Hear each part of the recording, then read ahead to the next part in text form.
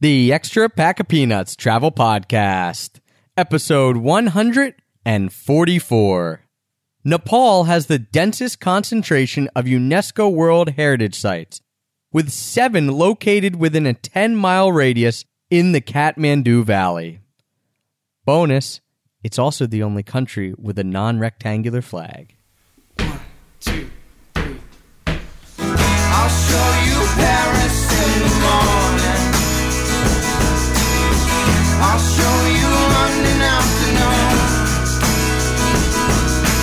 If you feel your Dublin heart is burning, yeah, well, you don't have to worry, 'cause we're going there soon.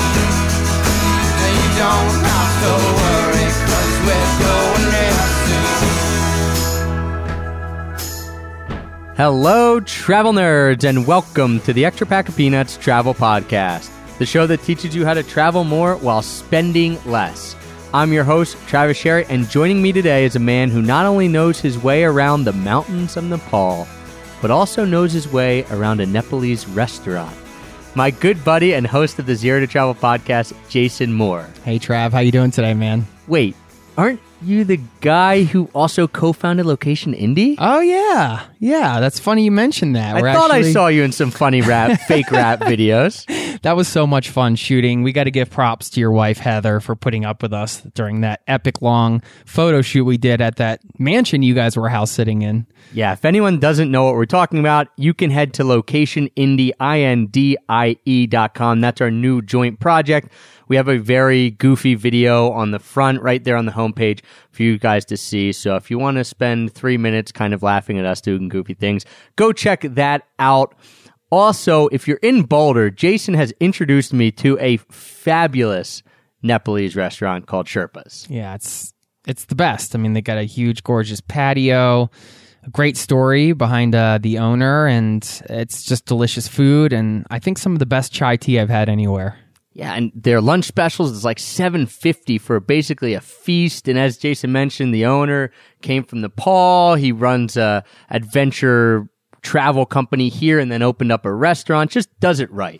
I'll tell you a quick story because we went to this restaurant and, you know, you talk some of these places up before your friends come to visit you and you kind of set the bar a little high sometimes and you just hope you can live up to it. And I think in this case we exceeded because I kind of threw out there, well, let's go to the Sherpa's place. You know, it's a good Nepalese restaurant, great food. Travis and Heather absolutely loved it, so much so that the next day we were going out to lunch and they both decided that they wanted to go to Sherpa's again. Yeah, and we're people who love trying out new restaurants. Right. And Jason was actually, you were trying to goad us like, no, wait, there's some other restaurants. We're in Boulder. There's a lot of restaurants. We should try out these other ones. And we said, no, we're going to Sherpa's again. It was just, it's so good. So if you're ever in Boulder, you got to try out Sherpa's. Really cute restaurant. Awesome food. So can't thank you enough for showing us. Ever since you came on and did the Destination Diaries Colorado episode where you actually mentioned Sherpa's as one of your favorite restaurants in Boulder, yeah. I've been wanting to go.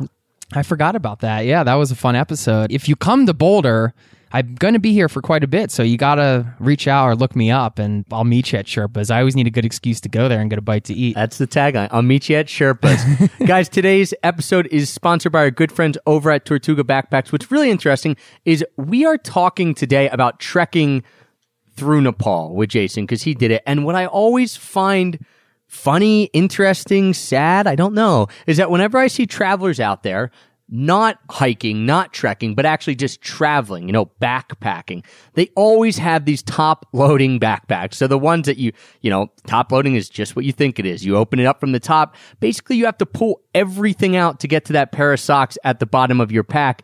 And that's why I love my Tortuga, because they make this backpack as a travel backpack. There's a difference between travel packs and what we would call, I guess, backpacks, traditional backpacks that you see backpackers wearing. Those are more for hiking, but no one made travel packs before a couple years ago. Yeah, it's quite spacious because we actually laid some backpacks out the other day and we were geeking out on travel and comparing things, and that was fun. I was really impressed. Yeah, they open like a suitcase. So you open the front flap and then you can see everything in your bag. You're not just opening the top and ruffling around. That is by far the biggest piece of advice for anyone who's looking for a backpack. If you are using a backpack just for travel, we're not talking about trekking through Nepal here. If you're going traveling, you're going through Europe, you're going anywhere, get a travel pack and make sure it's not top loading. It's going to save you so much frustration. So I love my Tortuga. You guys know that I use it all over the world. If you're interested in picking up a backpack, check out tortugabackpacks.com. And of course, don't forget, use the promo code EPOP, EPOP, all capitals. That'll get you 10% off your order. So you can go pick up their Tortuga backpack. You can pick up their new Tortuga Air backpack, whatever it is that fits your fancy over there. They're even coming out with a day pack. So you want to check that out. So check out Tortuga backpacks. Also, guys, you should check out trekking in Nepal, right? Check it out. I guess I say that as in a funny way, like check it out. But what we're going to do today is Jason went trekking in Nepal for a month, something that I've always wanted to do. It was on your bucket list, right? It was one of your big dreams, right, Chase? Oh, yeah. It's been on my bucket list for a long time. I just remember so long ago when I first started traveling, I heard about this trekking in Nepal thing. I was like, this is a thing you can go do, a hiking into the mountains and stay at these tea houses, and we'll get into what all that means. But just the idea of walking around through the Himalayan mountains was something, as somebody who loved hiking and got into it when I started traveling, I was like, wow, it's just such a cool way to travel. And again, we're going to touch in on a lot of this stuff during the episode.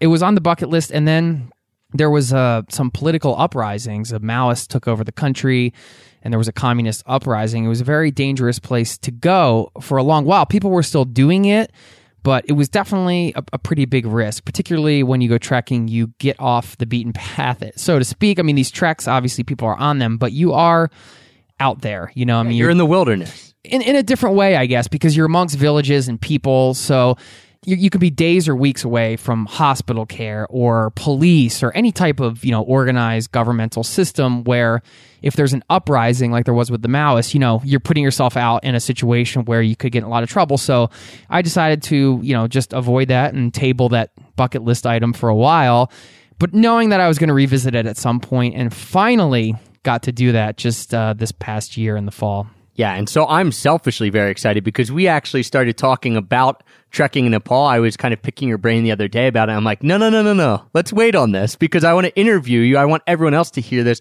I want to come at it from the point of, I don't know much about it. I know it sounds cool. And so, I'm a novice. I'm picking your brain of someone who did it. If you're unfamiliar with Nepal, it's a pretty small country in between northern India. So India's to the south, and then Tibet in China is to the north. So it kind of sits right in there, in that little corner, and it's known for its mountains. That's where Mount Everest is. All the highest peaks in the world are in Nepal. So to give you a little bit of background, they also have what I consider the world's coolest flag. Yeah, their flag's really awesome. It's unique, isn't it? It's two little pennants. It's basically two triangles on top of each other. Yeah. So check out their flag. So let's get into actually trekking in Nepal. How did you decide on Nepal? Like, why were you going to Nepal to do trekking? Yeah, I mean, again, it was on the bucket list for a while, and I have a particular love for the mountains, and that style of travel is completely unique. If you think about, okay, I'm going backpacking, I'm staying in hostels, okay, you can take that, if you have to categorize it, you can take that as a style, staying in hotels or doing Airbnbs. There's all these different ways to travel, right? And this stuff we talk about on our podcast. But there's something very unique about the idea of just walking into the mountains and going into villages where people are just living their lives, and that is the only way to travel. I mean, you do have, now where I went trekking, you have some mule trains and different things like that, but nobody's riding mules. It's more for carrying in supplies. There's no road. You can't drive in. The mode of transportation is your feet. You just get onto a path that's probably been there for hundreds or thousands of years, and you walk village to village, and you just live in these villages along the way, and you walk through the mountains. So it's this interesting combination of submersion into a culture and being active. If you like active travel, you obviously got the physical component, and just being within that culture, and also the adventure of being, I don't want to say off the beaten path, but just traveling in that different way where you're away from more of, it's not civilization, but more established areas. Right. So when you go to Nepal, I guess most people fly into Kathmandu, which is the capital city. Yeah. Depending on where you go trekking, Everest Base Camp is obviously a very popular trek. It's on a lot of people's bucket list. I want to go to Everest Base Camp. I want to see Mount Everest. and then you can take a flight actually from Kathmandu to an area that is close to where that trek starts. You could actually walk from Kathmandu and you're extending your trek for a lot longer. But for most people, they like to travel or trek between 2 and 3 weeks. Then they'll take that flight and then start the trek a little bit higher up. There's other dangers there, getting at a high altitude right away and things like that. But that's not the trek I did. I did the Manaslu trek. You want me to kind of go over some of the main... Let's go over what you did. How much time were you away? Where did you trek? And then let's kind of go over the options with trekking and why you actually decided to do the one that you did versus some of the more popular ones. I should note, before we get into all this, I got to give mad props and just thank yous to my guide. And I'm going to explain why I think it's important to get a guide. And I'm in favor of that. It's not necessary, and you can make the decision for yourself. All of these are personal decisions that make up your travel experience, like anything you do. So if you personally decide to stay in a hostel, it's going to be a different experience than if you stay in a chain hotel, for example. Maybe that's the two opposite comparisons, but I want to say thanks to Samir, and I just want to throw out his email address to anybody that's looking to trek in Nepal and let him know Jason Moore sent you, and he'll be excited to take you around because he's an excellent guide, and we'll put this in the show notes. Of course. It's smt.lama@gmail.com. His name is Samir, Samir, and the reason why I'm just letting you know about him is because he was a huge part of my experience and taught me so much about Nepal. It can make or break your trip, right? Yeah. I would assume, having not done it, that you're with this guy for an extended period of time. If they're good, you're going to have a lot of fun. Yeah, and that's why if you're going to go the route of the guide, it's important to take your time in the selection and the process, and we'll get into that. But I'll give you an overview on the treks. And all right, so the thing about trekking in Nepal is it could be whatever you want it to be, in a sense of there's mountains with villages everywhere throughout the country, right? So if you no shortage of mountains or villages. If you really wanted to get off the beaten path and go to places where nobody goes, you could go somewhere and find a local or hire a guide or a local, but trekking might not even be a thing, and just get somebody to take you out to a village that's far off, and you're essentially trekking. We chose to do a trek, the Manaslu Trail, which is called the Manaslu Circuit, and that's MANASLU, I believe. Yeah, I don't want to misspell that. Gosh, that would be bad. For the reason that it's a little bit less popular and less populated in terms of travelers and trekkers. So the main popular treks, I would say, is Everest Base Camp, just because it's Everest Base Camp. You have the Annapurna Circuit, and those are like the two main ones that most people do. And then I would say... Is the Everest one the main one because it's Everest and everyone wants to say, I saw Mount Everest?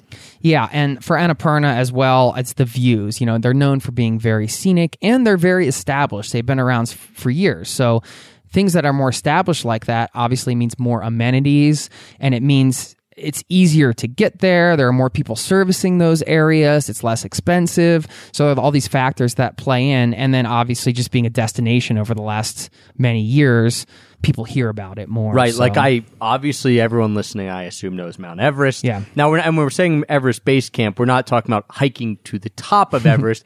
Fill them in on what that means, because I think, some people listening are like, well, you can go to the top of Everest? Well, yeah, you can. That's a whole different ballgame, though. Yeah, we actually saw the Manaslu is one of the 8,000 meter peaks. So there's 14 peaks in the world that are 8,000 meters or higher, and I believe 8 of them are in Nepal. So it's very concentrated, very scenic, and very impressive. If you haven't seen the Himalayan mountains, it really is unlike any other mountain range I've seen. They're just so big, and even when you're at altitude, you're still looking up, and it's just, you're talking about an 8,000 meter peak is it almost over 5 miles above sea level. It's right. That's insane. It's just so insanely large. So one of the reasons we chose our trek in particular is because it was less established, but there were still some amenities. There were some lodges to stay in. There's some type of system, but it wasn't as popular as the Annapurna or the Everest Base Camp. Your original question was, what is base camp? Base camp is essentially the area at the base of a mountain where you gear up to climb the mountain. And in the case of Everest, it's kind of a special area, I think, because it's such a high mountain and obviously the tallest mountain in the world, most popular. There's some infrastructure there where climbers meet. There's a village there. There's a bit of a scene. It's just a thing to do. I can't speak to it. I can only speak to it based on what I've read and what I've heard. I chose not to do that. I wanted to, in a way, because it would have been a cool thing to do, but I opted for this one. And just to give you, I mean, you're listening to this, you're thinking about, hey, I might want to do this someday. Annapurna, when I was looking into it, was the original trek I wanted to do when I got interested in trekking in Nepal. I had heard of that one too. Not knowing much about trekking in Nepal, I had heard briefly of Annapurna. I knew of Everest. I knew of Everest Base Camp, and I had heard of Annapurna. I didn't really know what it was, but I think that gives you an idea that, you know, it's somewhat known in the minds of people. It's a circuit trek, which means it goes in a circular route. And before we actually went to Nepal, a couple weeks before, there was a big tragedy on the Annapurna circuit. These were two reasons why. It wasn't because we were trying to avoid the tragedy, but they had built a road on the Annapurna circuit. So there are parts of the trek, apparently, where jeeps and buses are driving by.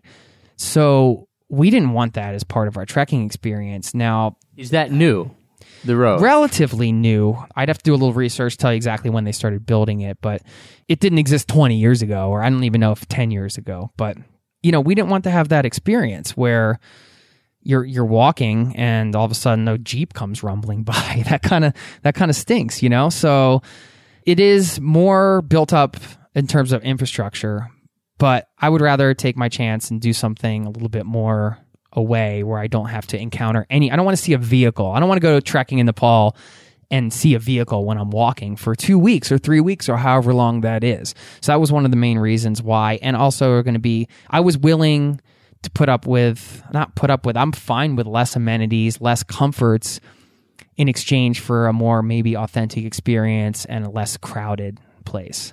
With the tragedy you were mentioning, I believe, 50 hikers died. The last count, I think it was almost 50. I think it was like 43, 21 of which were trekkers. It's scary. You have to think, we were talking about this in the car the other day when we were driving around. You think, you know, this is a common thing. A lot of people do it, and it is. And the chances of something happening might be pretty small, relatively speaking. I mean, we're talking about getting in your car and driving somewhere. You're taking a risk. So it's not meant to scare people off. But when you're dealing with nature, you can't forget, as established as these things are, and you see the guidebooks and you hear about people trekking in Nepal, you're still walking up to like the high pass for the Manaslu and for Annapurna over 17,000 feet. When you're over 17,000 feet, anything can happen, you know? Mother Nature has never lost a battle, right? Yeah. In this case, it was a cyclone in India that had made its way up. I don't know if it was at the last second or the weather reports didn't get out in time or what, but it basically turned into a snowstorm and when it hit the high Himalaya and just dumped crazy snow and left people dead, stranded, and, you know, just completely took them off guard. I mean, Annapurna is a very popular circuit. So if you don't have a guide, you don't know how to read the Himalayan weather. You're just coming from another country, probably. So, yeah, you have to respect Mother Nature and understand that, you know, things aren't going to always work out the way you want. So I would say if you're planning a trip to Nepal and you're looking into trekking options, consider these 3 options. And another one I'd throw in is Some Valley, which was broken off from Manaslu Trail. And that's more of a probably Buddhist culture-oriented trek and where you can stay in people's homes. And that's even more rustic than the one we did. So in terms of popularity, it would go Everest Base Camp, most popular, Annapurna, a close second, maybe, and then Manaslu, the third most popular, but a distant third. Yeah, in terms of when we're recording right now, I would say, but it seems to be growing in popularity. After being on the trail out there, they are building lodges. It seems to be more infrastructure coming in, and obviously there already is some infrastructure there. So it's growing. I would get there sooner than later. Gotcha. So physically then, what should people prepare for? Because you don't just hop off a plane and say, I'm going to go hike. Or maybe you can. I don't know. You tell me. It seems to me if you're going 17,000 feet and you're hiking for 2, 3, 4 weeks at a time, that maybe there should be some preparation? Yeah, it will enhance the experience if you have some level of fitness. That being said, we encountered plenty of people that didn't have a level of fitness that appeared to be, trek worthy, I guess I would say, to put it nicely. And that's okay. When it comes down to anything, I think a lot of times it comes down to your mental state, your mind, how you push yourself. And depending on how you book the trek, we can get into this in a second, you might be able to even control how far you go in a day and, what pace you want to be at, because you can hire a guide and you can hire them and pay them per day. So say you're an older couple and you want to take it easy and you want to rest along the way, you could just keep paying them every day. You can kind of go at your own pace, or you can push yourself as much as you want. And this is where we can get into the discussion of like a guided trek versus a group trek versus an independent trek. Definitely. That's one of the main questions that I had, because, a lot of people are going to say, they want to know what the experience is. Like, should I have a guide? Is it a better experience? Is it worse? Is it worth the money? You can also get porters, I know, who can carry your stuff. So why don't we get into that? I mean, your personal recommendations, you had a guide and a porter with you. So it was only two of you, right? You and your wife. Yes. And you had one guide and one porter. The porter carries your stuff. The guide tells you where to go. Yeah. Guides you. Imagine that. So what was the decision? Oh, we're going to get a guide versus we're not going to get a guide. Oh, we're going to get a porter versus we're not going to get a porter. Mm-hmm. This is one of the things I'm really excited about sharing, because like anything else you do when you travel or in life, you learn so much in the process, right? So I'm really happy with what we decided. And in hindsight, sometimes you're like, oh, I wish I decided to do it this way because maybe it would, but you'll never know. So you just be grateful for what. Or like this was okay. I'm glad we did it, but I think it could have been better this way. Yeah. You're saying, I'm pretty sure this was the best way for us to go about it. I'm glad we did it this way, but I still think I could have saved some money, and travel will relate to that, because we can always lament, maybe I could have asked those this lost pennies. Yeah, I could have asked this one more question or gotten that one more discount or questioned that one more thing. And when you get into the situation where you're actually purchasing and going through that process, because there is a business transaction involved when you're getting guides and everything like that. So at some point you got to sit down, agree on a price, and have them take you out there.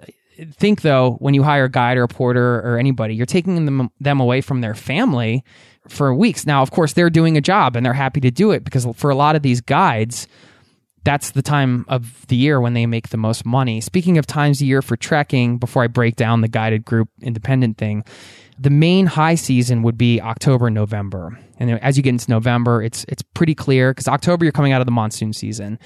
And then mid-October, it's starting to really, ramp up and get ideal. And then as you get later in November, it's very clear in November. But in theory, although that's when the tragedy happened in late October, so you never know. But generally, the weather's pretty clear, and it's just maybe a little colder. And then you got the second season, or another season, I should say, which is in the spring. So you're talking like March, April, May, or somewhere around that time. The other times, like those in-between times that you didn't mention, could you hike it then? Or is it actually like you can't do it because of the weather? Is it just worse and you still can do it? All right. I'm talking from the traditional Western perspective, because I suppose in the winter, you start a lot of treks at a lower altitude. So when we started on the Manaslu Trail, we started from this village called Argut. And it was so hot. I mean, we were sweating like crazy and, wearing had our pants pulled up. You could have been wearing shorts and, wiping the sweat off our brows. And in theory, in the winter, I mean, sure, if you want to just say, hey, I just want to experience village life for a few days, you could just trek in for a few days and come back. The reason why we're talking about seasons is because most people on these circuits, like the Manaslu circuit, want to complete the circuit, and that involves going over a high pass of 17,000 plus feet, 5,000 plus meters, and you're not going to do that in the winter. You're not getting over the pass. So what is typically the time frame to do these circuits? The one I did, about 2 weeks, and you can add in, I guess I'd say 2 weeks and some change, because if you want to have rest days, there's one particular village where you could take an extra day off and hike to the Tibetan border, which is would be a really cool side trip, So you can build in rest days or, lounge days if you want and make it longer. Another thing you do is sometimes you can stem off of treks you're doing. Like, for example, if you get over the pass in Manaslu, you could we met a group of German girls that were planning on doing this, but they didn't make it over the pass, is get on the other side of the pass and then dip off, hike to the Annapurna circuit, and then do the Annapurna circuit as well. Those ones happen to be close enough that you can do that, but it depends on where you're going in the country. So for trekking, you can definitely get your fill of walking for as long as you want. And then let's get back to the porter guide. I won't let you miss that because I know that is one of the biggest questions because people listening are like, oh, this sounds cool. Usually I doubt many people are like, this doesn't sound cool. And if they think it's cool, then the question becomes, how do I do it? Do I do it with a guide? Do I do it with a porter? And how can I save money when I'm doing it? So why a guide? Why a porter? Make the case for why, I guess, because you did it, or even, who might want to consider not getting a guide or a porter. Yeah, and before I get into this, I feel like there's one thing I haven't covered that I should have talked about a little bit more in the beginning, and that's just how great this experience is. We're getting into a lot of the practical stuff, which I think is really great and really important. And these are all the questions I had when I was trekking, and that's one of the reasons why I took like a ton of audio when I was trekking, and I'm trying to compile these files because I'm going to release a Trekking in Nepal series, and it's going to go over a lot of this stuff, and we're going to talk about a lot of it today.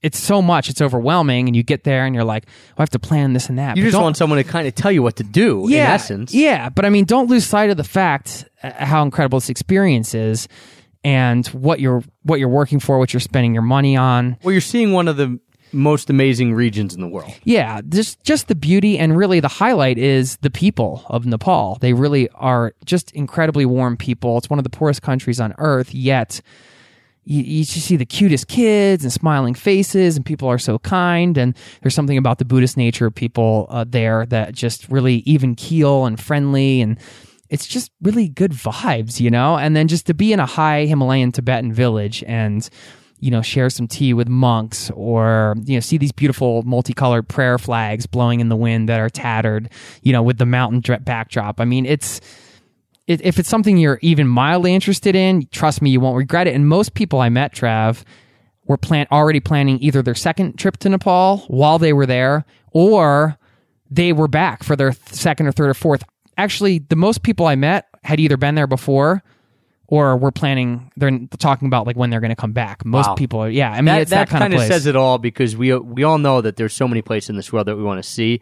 To go back to a place once, twice, 3 times for it, to keep going back, that says it all, because there's a lot of places to see and a lot of places to spend your money and a lot of amazing things. But when people are going back, there's something special there. Yeah. So let me break down the guide porter situation. So like Travis said, the guide's essentially guiding you, and the porter is like hired help that can carry your stuff, which some people might have a moral dilemma with, and it's something I read up about a lot too, because I'm like, well, I can carry my own stuff, and why would I hire a porter? But then that would be my first inclination as well. Yeah. Maybe it's because we're guys. I don't want to spend the money or whatever, but you have to think there are a lot of people out there that really appreciate that work, and you are in the position, whatever you're paying them through the agency that you hire them with, you're in the position to leave them a big tip or take care of them in some way, or just, give them a good experience as well, and not just have them working for you, but have them essentially a part of it and treating them with respect like you would anybody else you hire. And these are important things. Don't think of it as just, oh, I'm hiring somebody to just carry my stuff. I mean, you're giving somebody a job, you're contributing to the local economy, you could be feeding somebody's family. So there's all these different elements that go into it. And that was the tipping point for me. I'm like, that's really cool. There were 2 reasons why we hired a guide. So we'll start with guide versus no guide, because you can do the Annapurna circuit without a guide. You don't legally need a guide. The one we did, you legally need a guide to take you. What about the Everest base camp? I'm not sure. Okay. I'll have to look into that. I think you can do that on your own as well. And you can do it on your own because navigation-wise, oftentimes the path is just going in one direction. So it could be pretty tough to get lost, although you could get lost. But having a guide for us was a chance to really have somebody from the local culture teach us about the people, be able to interact with somebody from Nepal, and just to show us the area and like learn about their country. And that's the big benefit of having a guide, not to mention safety. The agency we went through did not lose anybody on that tragedy because they were able to communicate with their guides and call in the fact that this storm was coming, as opposed to people doing it on their own. Well, they don't have... Yeah, no one's there to call them. It's up to their own devices of like, should we go over this or not? And I think you made a good point. A lot of times, I mean, you might even be experienced. If you've never been to the Himalayas before, you haven't grown up there, you're not going to know what looks okay and what doesn't look okay. Yeah. And there's probably somebody listening who's done it on their own and had a fantastic experience, and that's totally cool. You know, I mean, it's totally doable and people do it all the time. It's just what I wanted to experience was having that interaction with somebody on a daily basis. So you have the three types of treks, I would say, which is independent, which is what we just discussed, which is, hey, I'm going to get my backpack, I'm going to take the bus to Annapurna Circuit, you know, starting point, and I'm just going to walk and do my thing. There's the guided trek where you can kind of work through agencies to find. I should warn you, there are going to be people on the street that are going to come up to you and like ask you if you want to go trekking and say they're a guide. I mean, everybody's a guide. We actually met a German couple who was really nice who hired a quote unquote guide, and he was just ill prepared. I mean, he just basically said he was a guide because there, you know, when you have no money and you're trying to feed your family, well, guess what? I'm a guide. Right. You know? And if you grew up there, I guess you're a guide, right? yeah, so you want to work with agencies to kind of hire a guide through a reputable agency, and they can help you find the guide. Doesn't mean you have to buy like the package tour from the agency. You're just finding the guide through them and the porter through them. You know, you mentioned Samir in the beginning, and I'm always a huge fan of using recommended people, like who have had good experiences, like a lot of you know, have used Bumti, as we've talked about. If you go to Siem Reap as your driver, like that's always awesome and a little more magical with the travel experience.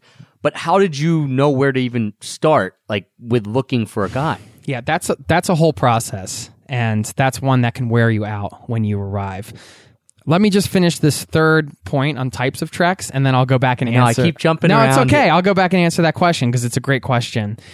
I would just say, if you want to hire a guide, the people that might fit into this camp that would enjoy that experience, one, I'm obviously speaking from personal experience, but I was with my wife, so a couple. When you hire a guide and a porter, you can make all of the decisions on kind of what you want to do. Because the third tier is the group trip. Like the group, I'm like, there's 10 people, nobody knows each other, and you're just paying in to buy into this group. Now, that has the advantage of being cheaper, because if you're going with 10 people, well, they're going to set something up. Obviously, there's more division of the costs, although they business-wise, they might upmarket a little bit. Sure. But, you know, then you're going to be hiking with, you know, maybe your buddy and then 8 random people, which means there's the group dynamic. It could be great. It could be awful. More cheaper, but I would rather pay more money and kind of be like, no, let's leave at 7:30 tomorrow instead of 7, or yeah, let's stay here instead of there. And like, it's just you and your partner. You have control. Yeah, you have control. For somebody by themselves, it could be very easy to arrive in the country if you're a solo traveler and just hook up with somebody like or meet a friend and just split a trek with somebody and still keep it small by hiring a guide and porter. For me, I wouldn't want to do a group trek, even if it was more, I guess, more inexpensive. Would you consider doing a group trek if it was 6 or 8 or 10 even of people that you knew? Or even would that be a little... I feel like that might constrain it a little bit. I would. I've actually... I'll throw this out there. Why not? Because this is what we do. I've been talking to Samir, and, you know, it is possible to arrange a group trek. So one thing I've been thinking about doing in 2015 is trying to see if we get enough people to take a small group to Nepal to go on a trek and give this experience and share it all together. So if that's something you're interested in, you can always email me to jason@zerototravel.com. I don't know if there's interest there, but yeah, I would love to take a group out with this guide and show people around, and it would be a great thing. To answer your question, yeah, I would consider that. Just maybe not a group of strangers. I just don't want to deal with that group dynamic when I'm on a trip like that, you know? So then there are 2 other types of trekking within those categories, and that would be camping or staying in lodges, tea house trekking. They're called tea houses because they all serve tea, basically. I wouldn't recommend camping treks unless you're going to a real remote area or you're doing some climbing or something. It just doesn't seem to serve a point to me. You know, we were on the trekking trail. And you're someone who loves camping. So I love take camping, this for yeah. what it is. I mean, Jason actually has camped even when he's at a home in Colorado, like camped for 2 weeks out in the mountains just to do it. Yeah, and you would see camping groups, and they have all the gear, and they have the cooks, and you're staying in the tents, but you're usually camping right outside of like a lodge or something. You know, like I said, you're usually not in a remote area. you end up in some kind of village and you camp somewhere in the village. So why not just stay in a tea house where it's like $5 a night or whatever, and you can actually go in and have some warmth, not have to wait for your dinner. I mean, you still have to wait for your dinner to be cooked, but I mean, it just doesn't seem, I don't know. To you, it didn't seem like it was the value was worth it. Why save a few dollars? You don't necessarily even save. It's just you're just buying a different experience, but I've camped enough, so I understand what the experience was, even though I didn't live it on the trekking trail. And I would just stay in the tea house lodges because that's an experience that's unique to Nepal, where camping is an experience you can have anywhere.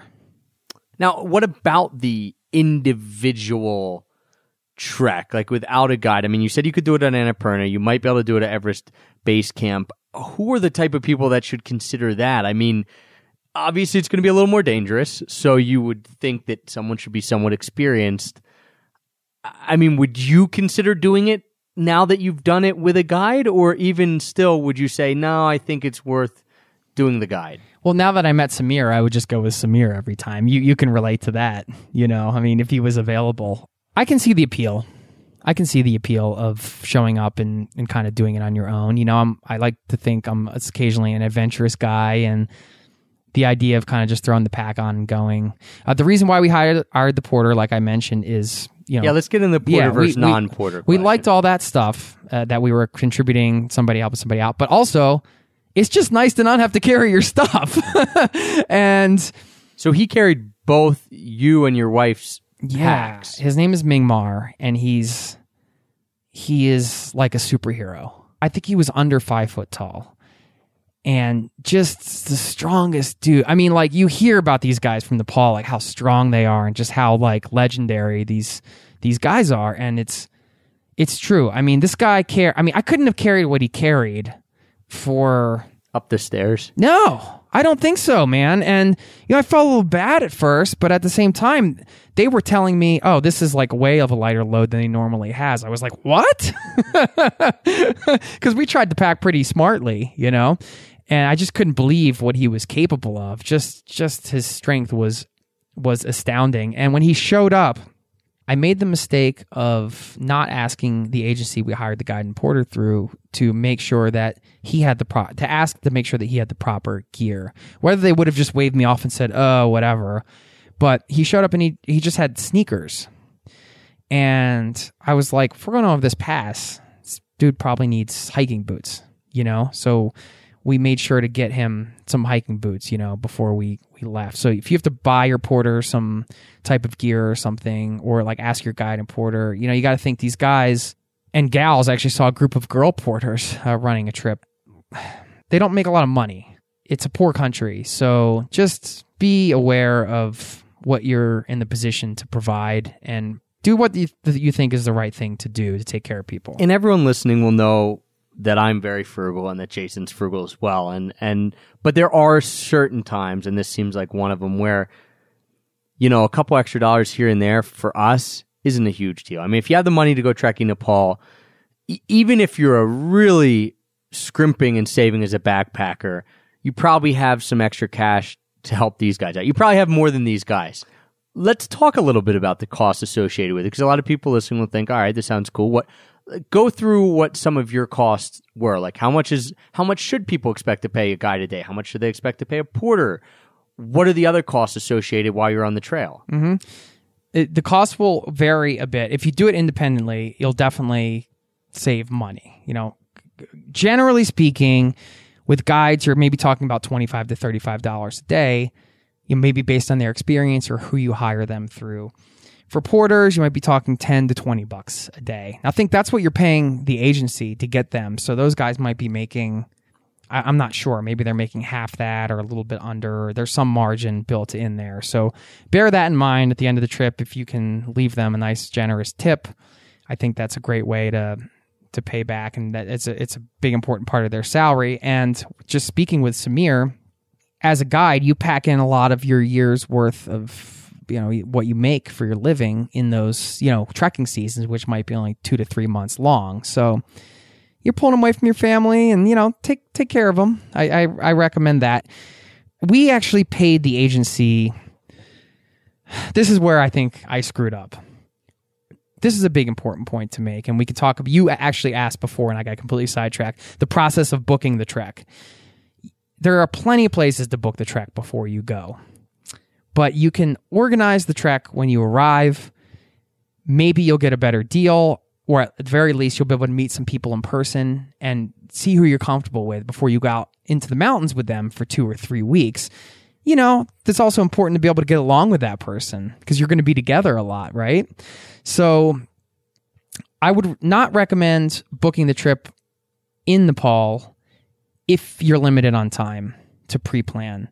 We left like 3 or 4 days when we arrived in Kathmandu, and there's the main tourist area called Tamel, which after like a day there, you're like, get me out of here. And it's just, but there's tons of trekking shops. There are a lot of knockoff shops where you can buy gear, and I can give some advice on that in just a second. But you can go to the agencies and just talk to them, find out who the reputable agencies are by looking in guidebooks, by asking around, by checking out some of the reviews online, and narrow it down to a list of, I would say, 3 to 5 agencies, and just go around and talk to them and set up meetings with guides, and then essentially meet with the guides and choose a guide based on that. And that's the best way to do it. Now, all that takes time, and then buying the gear takes time, and getting ready to go and arranging the transportation. If you go through an agency, so we elected to pay the agency, I guess, extra money to just arrange everything. So it included like our transportation to and from the trail, and the guides were going to take care of the price we paid, also paid for all of our food and all of our accommodations, which if we said we did that on our own, we would still hire the guide. I don't know. Chances are Samir probably would have just like hustled around and got places for us and made sure he did everything he did anyway. So we were kind of paying. We're just like, you know what? We don't want to think Paying about for the ease of mind. Yeah, exactly. Now, in hindsight, I think maybe I could have just paid for them to basically get because you have to get permits for a lot of these places. The conservation areas require permits. You have to get your guide, and you're going to obviously book places to stay and get food along the way. Is there any chance of you showing up somewhere and a place being full? Like, did you ever see that? Yeah, Okay. but there's multiple places, so there's usually some kind of option. But when we were debating about this, I was like, well, let's just pay him to the sort of take care of everything option, because although it would have been cheaper to take out my wallet every time we bought a meal or every time we booked a lodge, it would have been maybe the same experience. We would have to deal with money all the time. Instead, we just paid him up front, and Samir dealt with it all. And you'd have to worry, like, am I getting ripped off? That's what I would feel. You know, a lot of times I'm thinking, all right, I'm going to negotiate. I might be getting ripped off. Well, So actually, the cool thing is they have set prices. Okay. So Nepal's very smart in that way. Anywhere you go along the trail, actually the prices can increase a little bit the higher you go in altitude, but that makes sense because if you think, I'm drinking this Coke, but it took 7 days for this Coke to get here, like, you should pay a little more, you know? But it's never extreme. Like, they could charge $10 for a Coke, and Yeah, and what are you gonna do? You somebody need to would pay it. Yeah. But all the prices are fixed, and they incrementally increase the higher in altitude you go on certain things, but they're still fixed at that price. So that's kind of a nice thing too. You don't have to like do the haggling thing. And if someone was thinking on the fence between, I'm going to take out my wallet every time and pay, or I'm going to pay this ease of convenience or this convenience fee to have the agency do it, what would you say? I would have an honest conversation with the guide and just find out how he handles things on the trail with his group. And I can give you a few basic tips on what types of questions to ask your guide. One, I would ask him what his record is. I mean, what is his experience on that particular trek? You know, and just confirm and verify that they have experience leading trips on that trek. Because like I said, a lot of people are guides or maybe new to guiding, but maybe they haven't done the trek that you've done, you know? So you want to find out their experience, make sure you're comfortable. You want to get their take on safety and how they handle, you know, different situations. And you want to ask how they handle things on the trail. That would have been probably a good question for me to ask. Like, how do you handle, you know, when it's time to stop, how do you handle getting the room for the night? Is that up to us, or do you deal with the money? You know, because you could, if you ask the right types of questions, like if I asked him that, he said, oh yeah, I just deal with the money and everything. Well, then I wouldn't have paid the agency this upcharge for him to take care of everything. Because of Samir's personality, such a great guy, I have a feeling he probably would have just taken care of everything for us anyway, which is where I think I made the mistake. And that's probably the only mistake I made. Maybe it cost me an extra, I don't know, $300 to $500, but What was the cost then of the whole trip? I think we paid about $100 a day on the trail for two of us. And that $100 each or $100 total? Total, I believe. I'd have to look at our receipt. That could be a little high. We had a guide. We had a porter. We paid for a Jeep to drive us there from Kathmandu. That was like an all-day drive. You know what I mean? We paid for transportation back. All of our food, all of our meals, and all of the permits, because you have to get the permits, and they deal with all of the permitting with the Nepalese government and everything like that. So it's everything, if that makes sense. But I still think we paid maybe too much. But then when I look at it again, I was like, you know what? We are paying these guys to be out in the wilderness or out into the high Himalayas with us for over 2 weeks. I mean, right. Where's the trade-off? I mean, so $100 a day, you went for about 2.5 to 3 weeks. So if you're looking at that, you're looking between $1,500 and $2,000 for one of those types of treks. yeah. But again, I'm pretty sure you can go cheaper. What then, because we kind of touched on this a little bit, but packing, you said you packed light. If people are doing this, should they bring all their stuff from home? Should they buy stuff when they get there? Is the stuff that they buy when they get there good? Is it really crappy knockoffs? I mean, how should people plan for a trek like this? Because someone like me who's never done anything, I have no clue. Mm-hmm. I love that you asked this because these are all the common questions that people have, including us. And I've been trekking in Patagonia. I've spent like 3 months in Patagonia trekking around. I've done the Inca Trail. You know, I've done treks around the world. So I do know the basic gear you need, but I still didn't know, again, if you can get it cheaper, why not get it cheaper and it still works? So here's some essential non-essentials, I guess. Trekking poles is not something maybe people would think about, that they're used to hiking with a pole, right? Or 2 poles, or like ski poles, but you just walk with them. I can't recommend trekking poles enough. Just to keep your balance going uphill, downhill. There's a lot of undulating trails. You're going up and down. And you can get a pair of decent trekking poles in Nepal and Tamil, this neighborhood in Kathmandu, for like $6. And here in the US, they're like over $100. You know, you could get a pair of gloves for like $8. You could show up in Nepal from Bali or whatever with just your bathing suit and your t-shirt and get everything you need to trek, probably for under $100, right? Would it all be good? Would it be Gore-Tex and shed water perfectly? No. I mean, there's a lot of knockoff stuff. There's stuff that might be compromised. Maybe the pants you buy will rip after, you know, a week or whatever. I mean, these are the chances you take. But in theory, you can just show up and get absolutely everything you need very easily in Kathmandu. So bring what you have if you're coming from home that you're comfortable in hiking with, and whatever you might not have, I would consider buying there because you're going to save money. That's a very general rule. I mean, I could go like piece by piece of like all the things we had, and well, give people a little overview. Like, how many pairs of pants should they bring? Should they bring shorts? I'm assuming no, but I mean, this is where the question of the porter comes in, because how much stuff are you carrying? If you're carrying your own stuff, you want to obviously have a light load, as light as possible. If you have a porter, don't rock them out. You know, I mean, they'll throw bricks in your bag. Yeah, but I mean, you can bring more stuff, you know? I could run down my packing list, basically. Just give us a quick overview of it. Like 3 pairs of pants, 3 shirts, a jacket. Is that too much? Should I bring a hat? Should I bring gloves? How cold does it get? Yeah, we can go layer by layer. So it gets cold up in the high Himalayas at night. So you want to have long johns, you know, underneath your pants. You want to have a good pair of technical trekking pants, anything you would hike with. You want to have a first layer on your top, so like a long sleeve shirt or like even a short sleeve shirt that wicks moisture, so it's not made out of cotton. You don't want to have cotton next to your body in general. You want to have something that's made for outdoor sweating or for the gym. It doesn't have to be like you go to your outdoor shop and buy some fancy thing.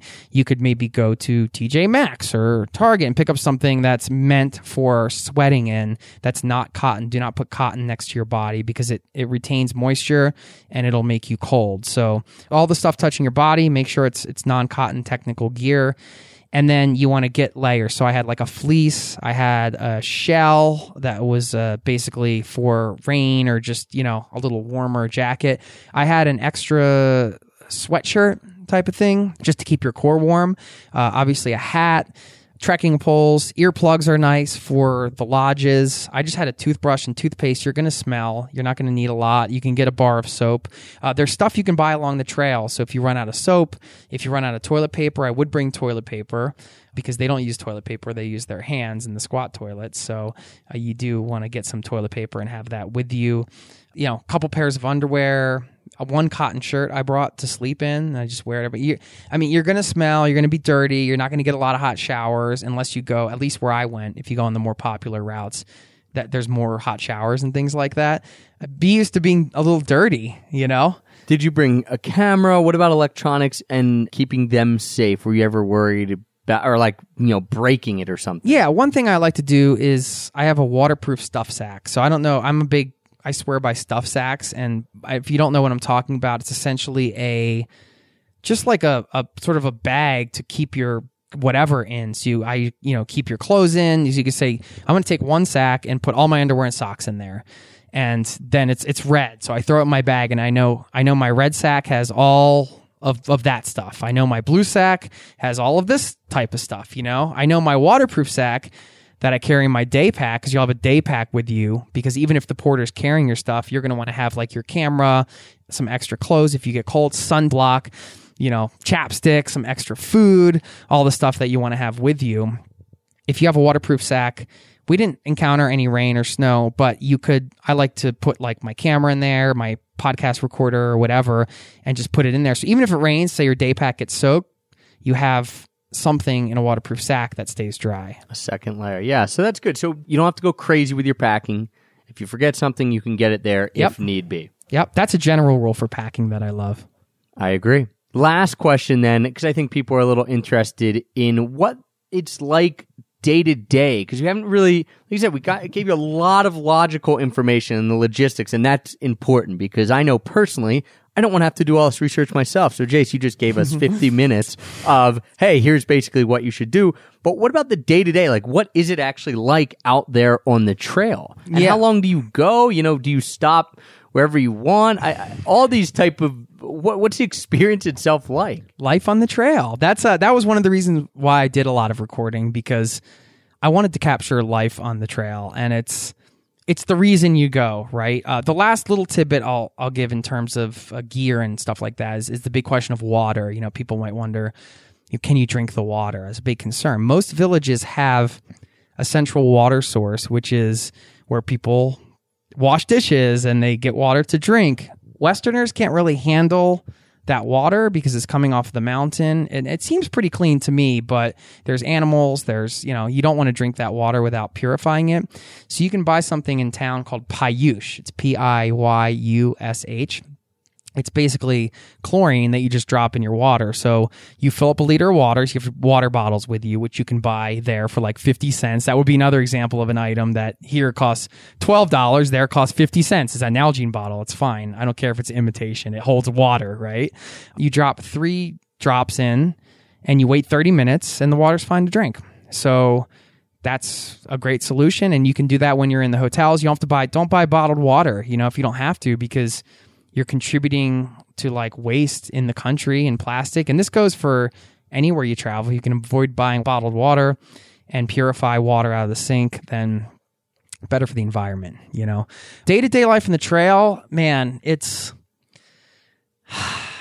different all the time, which is what makes it cool because, you get up, you meet for breakfast, in the lodge. There are only so many things that you can eat. The menu, like I said, it's fixed and it's the same everywhere. It's very basic. At least the trek I went on is very basic food. We ate almost the same 3 or 4 meals every day. We had oatmeal for breakfast with banana or oatmeal with honey.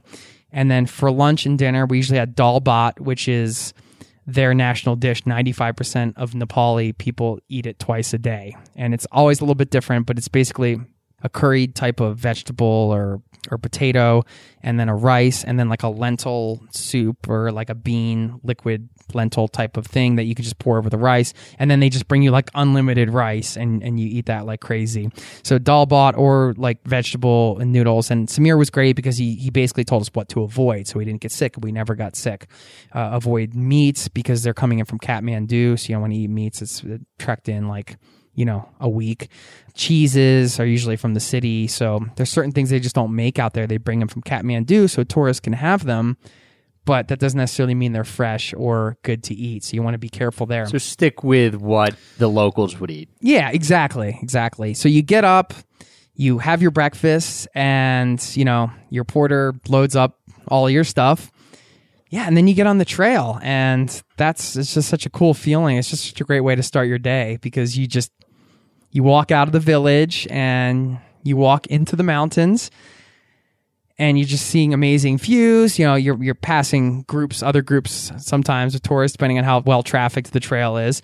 And you just walk and you end up in different villages along the way. And as you go up, the villages change. This village might specialize in making baskets. So then you arrive in that village and you're walking through and you just see people on the street weaving baskets or making baskets or whatever. And then you'll kind of pass through there and go to the next one. And then you'll pass through another village that has some other stuff going on and even different types of people, ethnically speaking. There's different tribes and ethnicities and subcultures within the mountain region. So as you go higher up, you're getting to the more of the Tibetan Buddhist type of cultures, and then lower down, it's different, and it's different in every area. So really trekking in Nepal is, literally on the trail, it's a cross section of Nepal.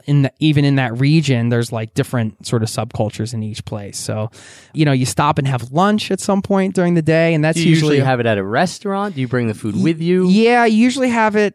No, you usually have it at a restaurant. I like to bring snacks from the city because you're gonna crave some different things. So it's good to have some stuff with you because, like I said, the menu's fixed everywhere.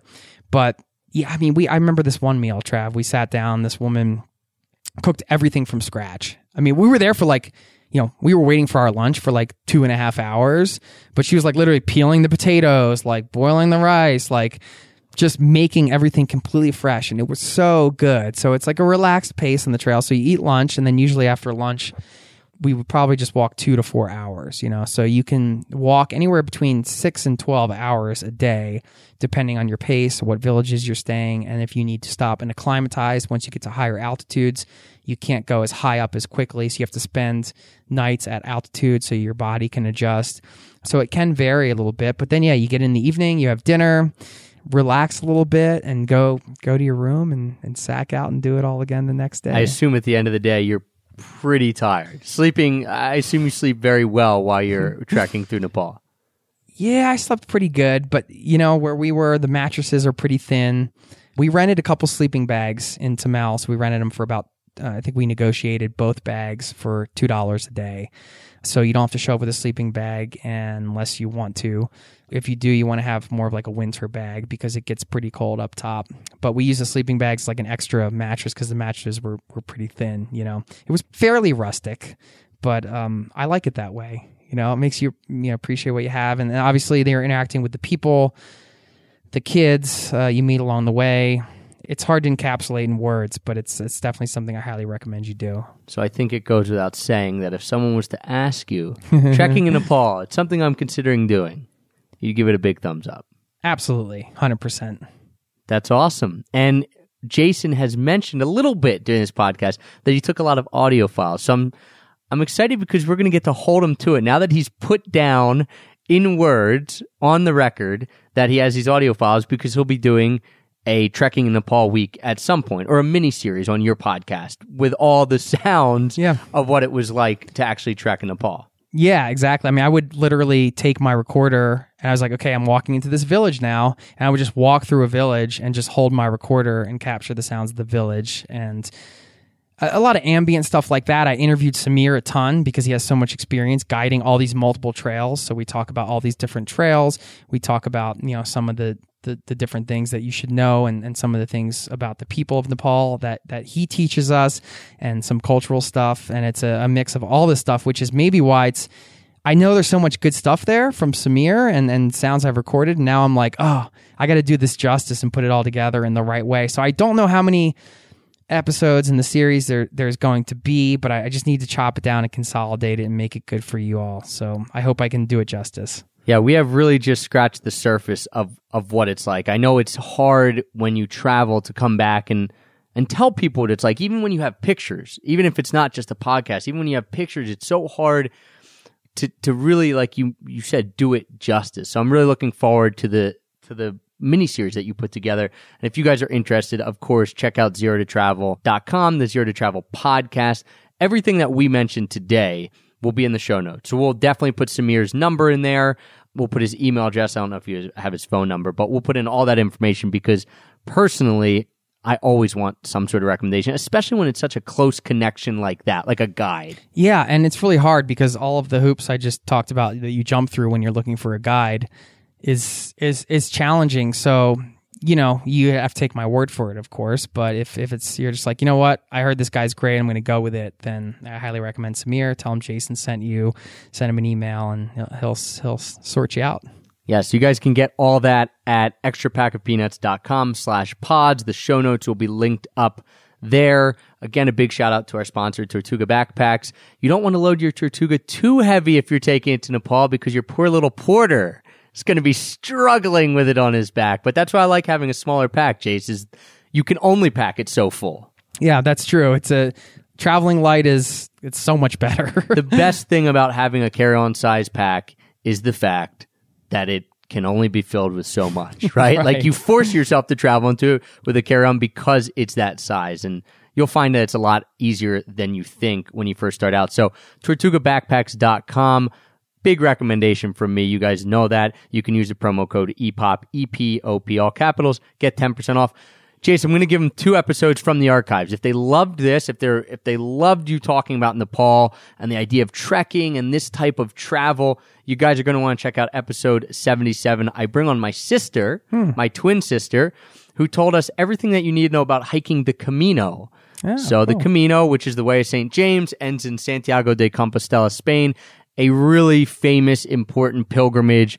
Again, this kind of trekking. It's not the same as trekking at 14,000 and 17,000 feet, but this idea of really going slow and walking. I mean, you're walking from town to town and interacting with locals in such an amazing way. That sounds incredible. I got to give that a listen because that's on the bucket list a little bit. Yeah. And then episode 128, Jason, you were on again. We talked about taking a digital sabbatical because that was one of the reasons that you did this trek in Nepal was so that you could get away from the internet and you could get away from work and all the stuff that day to day we sit there and we think, I got to do this, and this. You can't do that when you're trekking through Nepal. So you came on and told us all about how your digital sabbatical went. Yeah, it's funny. I feel like now that it's been a while, I feel like I've slipped into some of those bad habits I lost, but I'm working on it. Yeah, do as he says, not as he does on Right. episode 128. And if you guys want even more travel podcasts, you can always head over to zerototravel.com. That's Jason's awesome site and his podcast. You can find that on iTunes, Stitcher, however you're listening to this. You'll see Zero to Travel there as well. Usually when you go onto the iTunes travel rankings, we're right next to each other. Yeah, I don't know how that happens, but Travis has been popping over there quite a bit too. So you might want to give some of our episodes together a listen if you enjoy these because we've just been having a lot of fun doing this stuff, so we're going to keep it going. Yeah, and we mentioned at the top of the show, we have another fun project that we've been doing together, Location Indie. Check that out. Our website kind of says it all, but it's for people who want to take their travel and their work to the next level. They want to lead this type of lifestyle. They want to be able to take a trek to Nepal for a month, and that's because they worked hard at their job before that, and they can live this location-independent lifestyle. So we're doing a lot of cool stuff there. Location Indie, INDIE.com. So you want to check that out as well. Yeah, Jace, if you join up, I'm really looking forward to meeting you in there. Yeah, there's activity in our forum. So Jace, thanks again for coming on. Really appreciate you sharing all your expertise. Selfishly, I couldn't wait to record this episode. You know what? It was my pleasure. You asked amazing questions the whole way through, and you know, these are all the questions that people ask. So I mean, you being the awesome host that you are, you hit on all the right hot topics when people are going trekking. So I hope It helps to be completely ignorant. well, I just hope I did a good job explaining things, and anybody can reach out anytime if they have any questions. Thanks, Jace. Thank you, everyone, for tuning in today. And until next time, happy free travels.